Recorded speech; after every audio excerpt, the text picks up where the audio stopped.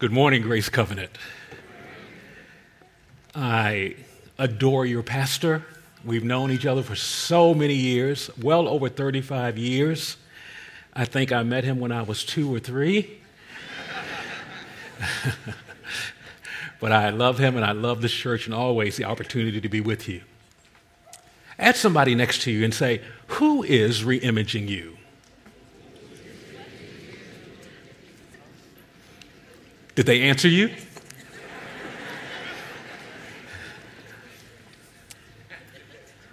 The Apostle Paul, speaking to the saints of Rome, to these early believers, it was written to these saints in Rome. It was written to them, but written for us. What is he saying is going to be relevant to them and relevant to us. He says, therefore, I urge you, brethren, by the mercies of God, to present your bodies as a holy or living and holy sacrifice, which is acceptable to God, which is your spiritual service of worship, your reasonable service of worship, your logical service of worship, because it's only logical that you should present your bodies after he's presented his body. And do not be conformed to this world, but be transformed by the renewing of your mind, that you may indeed prove what the will of God is, that which is good and acceptable and perfect. Here, the Apostle Paul in chapter 12 begins with the phrase, therefore I urge you. I urge you. Therefore points back to what precedes it. It points back to all that's been said prior to the point of getting to chapter 12. And we see something about the nature and character of God that has everything to say and everything to do with what he's about to convey to them. See, in chapter 2, he talks about the kindness of God that leads to repentance. In chapter 11, it's the patience of God. Aren't you glad that God is patient? That God is long-suffering, as the Bible says. He is patient with us. Chapter 5 and chapter 8 talk about the love of God. What can separate us from the love of God? And then the word grace, the grace of God, is woven throughout those first 11 chapters. And now in chapter 12, he says, therefore I urge you. Based on the very nature and character of God Almighty, I urge you. I urge you by the mercies of God. And so it's based on that foundation. Let's add to that in chapter 11 and verse 36. He says this, that from him and through him and to him are all things. Everything that exists comes from God. It is sustained by God and it exists to give him glory. Based upon that foundation, therefore, I urge you. I urge you. When Paul says, I urge you, when you hear that word urge, it sounds like it's somewhere between a charge, a command, and a plea. As if Paul is saying, if I could force you to receive and embrace and apply what I'm about to tell you, I would do it. But I understand something. Its application, its productivity in your life, its relevance to you will only be realized if you own it for yourself. So he says, I urge you. One translation says, I beg you. I beg you by the mercies of God. To do what, Paul? To present your bodies as a living sacrifice, a holy and a living sacrifice. To bring forth your body, to present it to God. That indeed God would have your body. Now, when Paul is talking about presenting your bodies, he's not talking about an outer body experience where you give God your body for a few hours, but your mind and your emotions and your will and your attitude stays over here. But he's saying, in essence, to present your bodies is to present the totality of yourself. It's to present yourself to God. Because when I present my body, I'm presenting all of me. It's interesting, in Colossians chapter 3, we're told that as we give ourselves to God, that our bodies are to be yielded, that our bodies are to be offered up to God, that our bodies and its members are to be dead to immorality and impurity and all these expressions. Because did you know your body's a temple? And that your body has a membership in the temple? Your hands, your feet, your eyes, your arms, your legs are the members of your body. So he says, consider the members of your body as dead to immorality and impurity and all these expressions of sin that he begins to list, that they are dead to those things. Now, I realize something. If my legs are dead to sin, then they won't take me places I shouldn't go. If my eyes are dead to sin, then I won't see things I shouldn't see. See, if my hands are dead, I won't touch things I shouldn't touch. Ask somebody, is it getting personal? So he says here that we are to indeed present our bodies like in the military when a superior walks in and everybody stands at attention. They're saying we are positioned, we are set to embrace your charge, your command, what you are calling us to do. And so God says, present your body, present the totality of who you are. And what is your body? Your body is a walking, talking billboard. It's the screen of your life.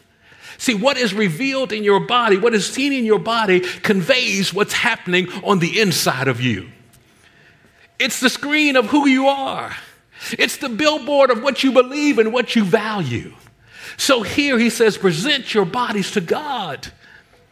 And so here, Paul looks at this dealing with the saints of God and with the same degree of passion when he says, I urge you, I charge, I implore you, I beg you to present your bodies. He says this, do not be conformed to this world, but be transformed by the renewing of your mind. That idea is that we are in the midst of the transformational work of God. God is engaged in a work of transformation in our lives. God is working on us. See, the work of salvation is the reality of what God brought us out of. He brought us out of darkness into the light. He brought us out of the domain of darkness into the kingdom of his beloved Son. We have been taken out. That's the work of salvation. But the work of transformation is what God is taking out of us. How many know when you gave yourself to Christ, you came and you had a glorious event of receiving Jesus Christ as your Lord and Savior? It was awesome. He became King and Lord of your life. How many know that you came out of some stuff when you came to Jesus? But how many know there was still some stuff still in you that needed to come out? And so transformation then is about adjusting, about changing, about turns that God is doing to get stuff out of us that needs to come out of us. See, the call of the Christian walk is a call to genuineness and faith. God doesn't want us to be fake. He wants us to be real. He's looking for true disciples and followers of his. So that idea, be transformed. That word transform in the original language of the New Testament, it's the word metamorpho, from which we get the word metamorphosis. A metamorphosis, a change of the form of something. We see this. We see it in different phases, the idea to move from a state of immaturity to a state of maturity. How many like stories? I'm going to tell you a story. Once upon a time, boys and girls, there was a prince who was deeply in love with a fair maiden. And he loved her dearly, and she loved him. But one day, the enemies of the prince came and took the fair maiden, took her out of his kingdom, took her to a castle, put her up in a high tower. And the prince was undone by that. And he began to call upon the creatures of his kingdom to help him. And so the first creature he called was Claude the caterpillar. And Claude came, and Claude, moving kind of slow, but he got there. Claude is dutiful. Claude will do the job, but Claude has attitudinal issues. Things get to him. Things bother him. He gets upset easily. He's touchy. I mean, if Claude was sitting next to you, you would know it because he would just have some problem. You too loud. You're lifting your hands too high. I can't see. He gets disturbed by things. Claude is there to serve, however, and the prince tells Claude and gives him a message to relay to the fair maiden. Claude now goes out to do what he's been commissioned to do. But Claude has to go, and it's raining. And now here's a caterpillar going in the rain. It's starting to upset him. He's getting disturbed. And he just said, look, this is raining. I just got this suit cleaned. I mean, he is upset. He's going along. He gets to the castle, and there's a vine. And he begins to climb up the vine, only to discover that the vine is a rose bush. And as he's climbing up, he's going, ouch, ouch, ouch. And he's getting madder, and he's getting more upset. He finally makes it up to the ledge and looks in the window, and he sees this lady in the room. And he says, hey, lady, come here. She comes over. He says, are you the maiden in distress? She says, I am. And he looks her up, and he looks her down. And he says, you mean I came all this distance for the likes of you? The prince could do better than this. Well, anyway, I've got a message to relay to you. The prince is coming, and he wants you to be ready at 5 o'clock. So the prince now begins to talk to his second messenger, which is Barney the butterfly. Barney has a great attitude. He loves to do the things that he's been commissioned to do. He loves life. He enjoys life. He just has a great time. He meets with the prince. The prince gives him a message. He goes on his way. Now, Barney is a little bit insecure about flying in the rain and the wind, but he does it anyway, and he does it with a good attitude. And he's going along, a bird comes down and almost eats him alive. And they kind of have this kind of fighter-bomber warfare going on, but he gets away and he makes it to the castle. And he flies up the wall, and he gets into the window and flies and rests upon the finger of the fair maiden. And he says to the fair maiden, oh, beautiful and favored fair maiden, the prince deeply loves you. And when he calls out your name this evening, jump from the tower and he will catch you. And the fair maiden looks at the butterfly and says, oh, beautiful butterfly, what a sweet disposition you have. Please tell me what was wrong with the first messenger. And the butterfly says, oh, you mean Claude? Claude has issues. He has a problem. He gets upset by stuff. Things disturb him. But the butterfly then looked at the fair maiden and says, but understand, I used to be just like Claude before I was transformed.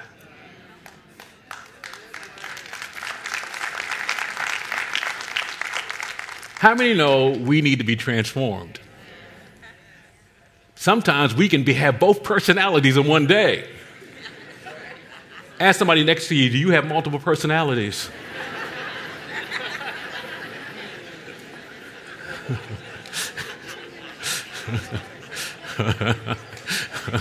Okay, it's starting to get scary in here. Be transformed, the transformational process of God. So I realized something, as Philippians chapter 1 and verse 6 says, he who began a good work in us is perfecting it unto the day of Christ Jesus. That once I begin and experience the work of salvation where God brings me out of darkness, I immediately step into that new realm, which is the work of transformation. And God is at work. He's working on me. He's working on me. How many ever have experienced, you know, that God is working on you? That things are happening. Even when we receive it, that God is working on us. Even when we don't receive it, God is working on us. And sometimes he has to cause all things to work together for good, to adjust some things in our life, to get us to a place. And you know, it's so interesting. Many times people will quote that verse, and he causes all things to work together for good to those who love him and are called according to his purpose.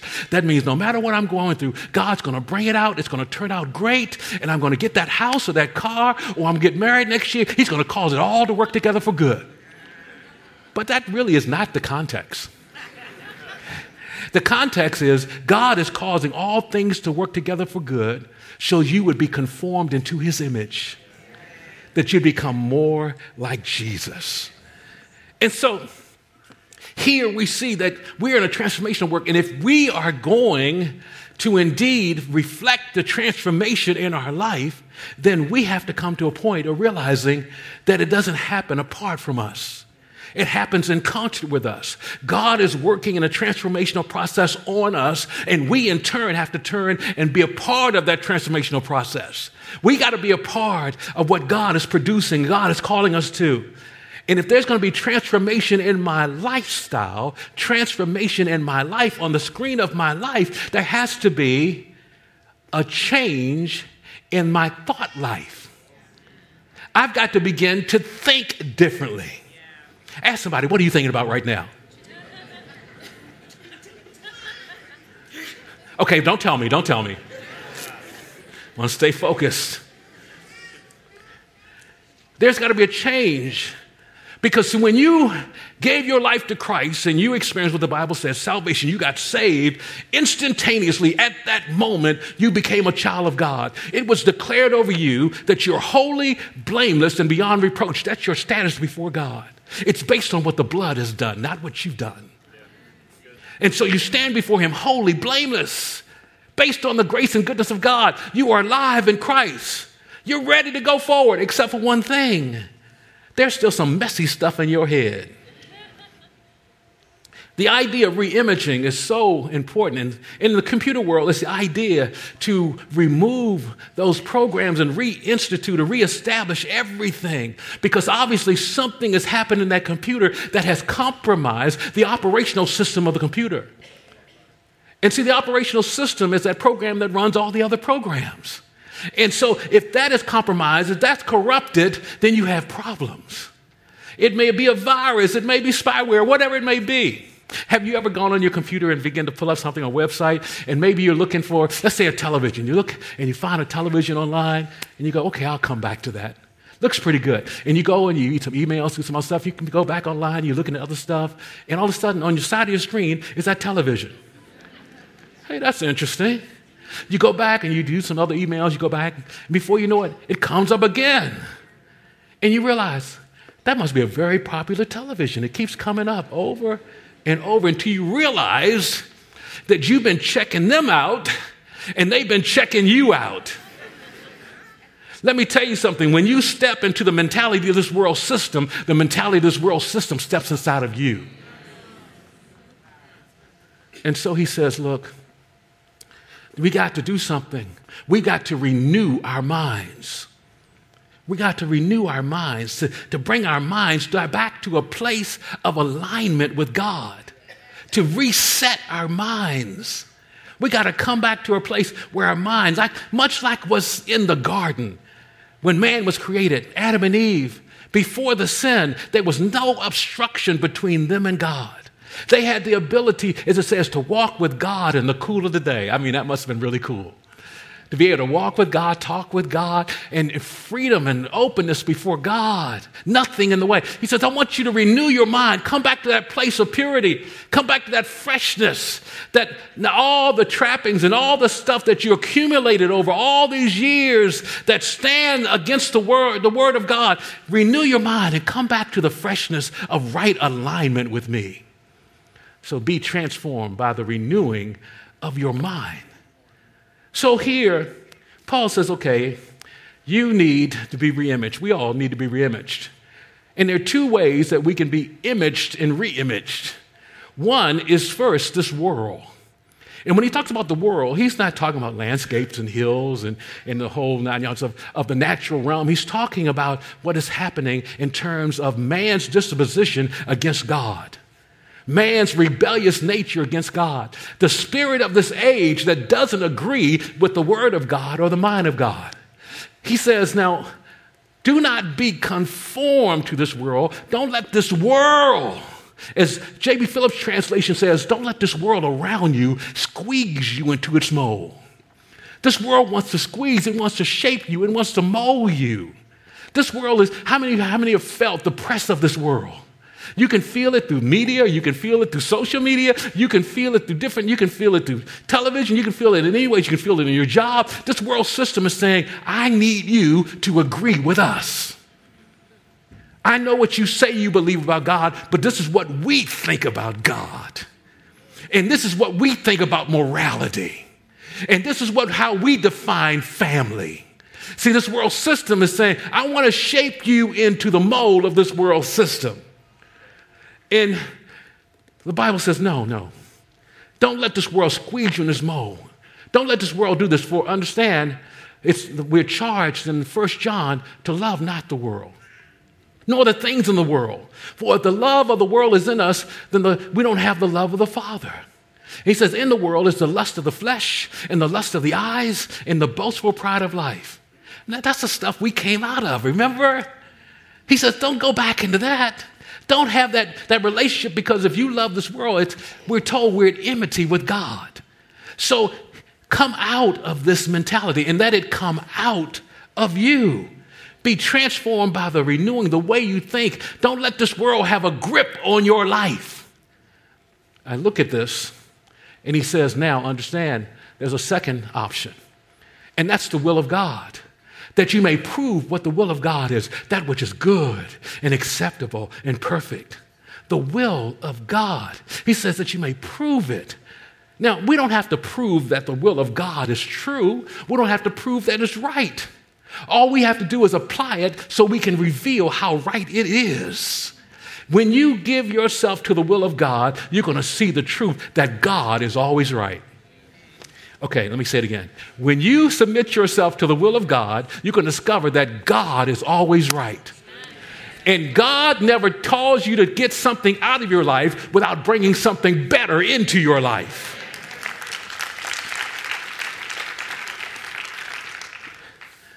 Wouldn't it be great? How many people love food?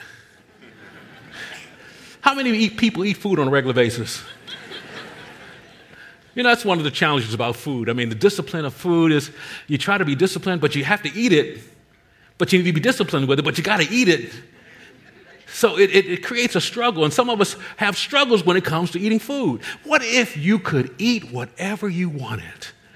All the time, anytime, whatever you wanted. All the time. Imagine if you could eat all the pies. Oh, apple pie, peach pie, lemon meringue pie, coconut cream pie. What if you could just eat German chocolate cake, 16-layer, if you could eat red velvet cake, 7-Up, upside down cake, if you could eat all the stuff, I mean, even the crazy stuff that people do, like fried Oreos and everything that they do, all that crazy, if you could just eat it all the time, oh man, wouldn't that be awesome? I mean, the only thing that would happen is maybe you gain about 100 pounds a year, okay? Okay, that may happen. That could happen. That's all right. That's all right. And let's say you do this for a few years. So maybe you're about, 500-600 pounds. Okay, that's all right. It's all right. Why is it all right? Because there's a pill you can take. And you take that pill, and immediately, within seconds, all that weight would just fall off. And all the residual effects, the negative things of not having discipline will remove. No medical issues, nothing. Everything would just fall off like that. And you would be thin, and you would be healthy, and you would be strong. Wouldn't that be awesome?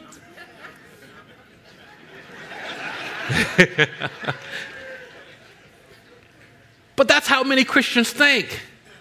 They think that after weeks and months and years of giving myself to certain practices and giving myself to certain expressions and living this way and living that way and going this way and going that way and letting the members of my body take me certain places I shouldn't go and doing those things, then I expect to come to church on Sunday morning, get one message and be transformed. It is a process. Every day I've got to make a decision for God. Every day I've got to rise up and submit to his will and submit my mind, set my mind on the things above and not of this world. Transformation. There was an Amish family who had always lived on the farm. They'd never been off the farm. And they had the ability this particular time to go and visit the city and stay in a hotel.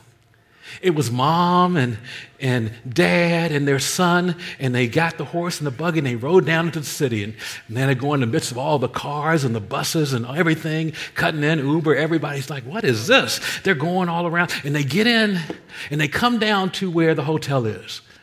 And just before they look at this hotel, and it's amazing.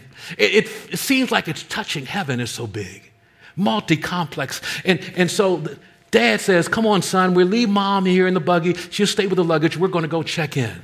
They go into the hotel and they step into the lobby, and it's beautiful. It's opulent.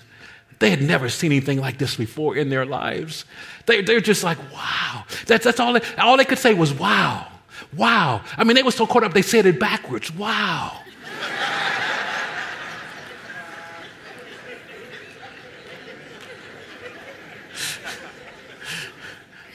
But they saw something they had never seen before, an elevator. And they go, oh, what is that?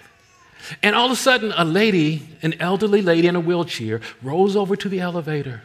She hits one of the buttons. The door's open. Wow. She rolls in. The door closes. They begin to see the lights on the elevator begin to ascend. 1, 2, 3, 4, 5, 6, 7, 8, 9, 10. And then they begin to descend. 9, 8, 7, 6, 5, 4, 3, 2, 1. The door opens, and this strikingly beautiful lady walks out. And the dad and the son look at each other going, wow, what? Well, that's amazing. Wow, that's incredible. And the father turns over to his son and says, go get your mother quickly. Transformation takes time.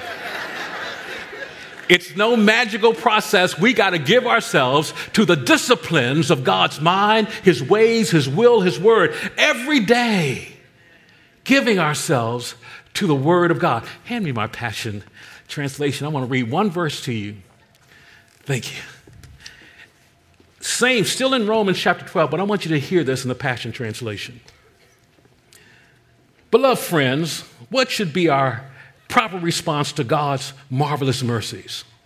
I encourage you to surrender yourselves to God to be His sacred living sacrifice and live in holiness, experiencing all the delights of His heart. For this becomes your genuine expression of worship. Stop imitating the ideas and opinions of the culture around you, but be inwardly transformed by the Holy Spirit through a total reformation of how you think. This will empower you to discern God's will as you live a beautiful life, satisfying and perfect in His eyes. God has called you to a beautiful life as He so designs. Let God reimage you. Let the will of God take you to places you need to be. Father, seal this reality. Let us not just be hearers. Let us, Father, be cognizant of what is manifested through this body and how it should reflect our allegiance, our trust, and our faith in You. In Jesus' name.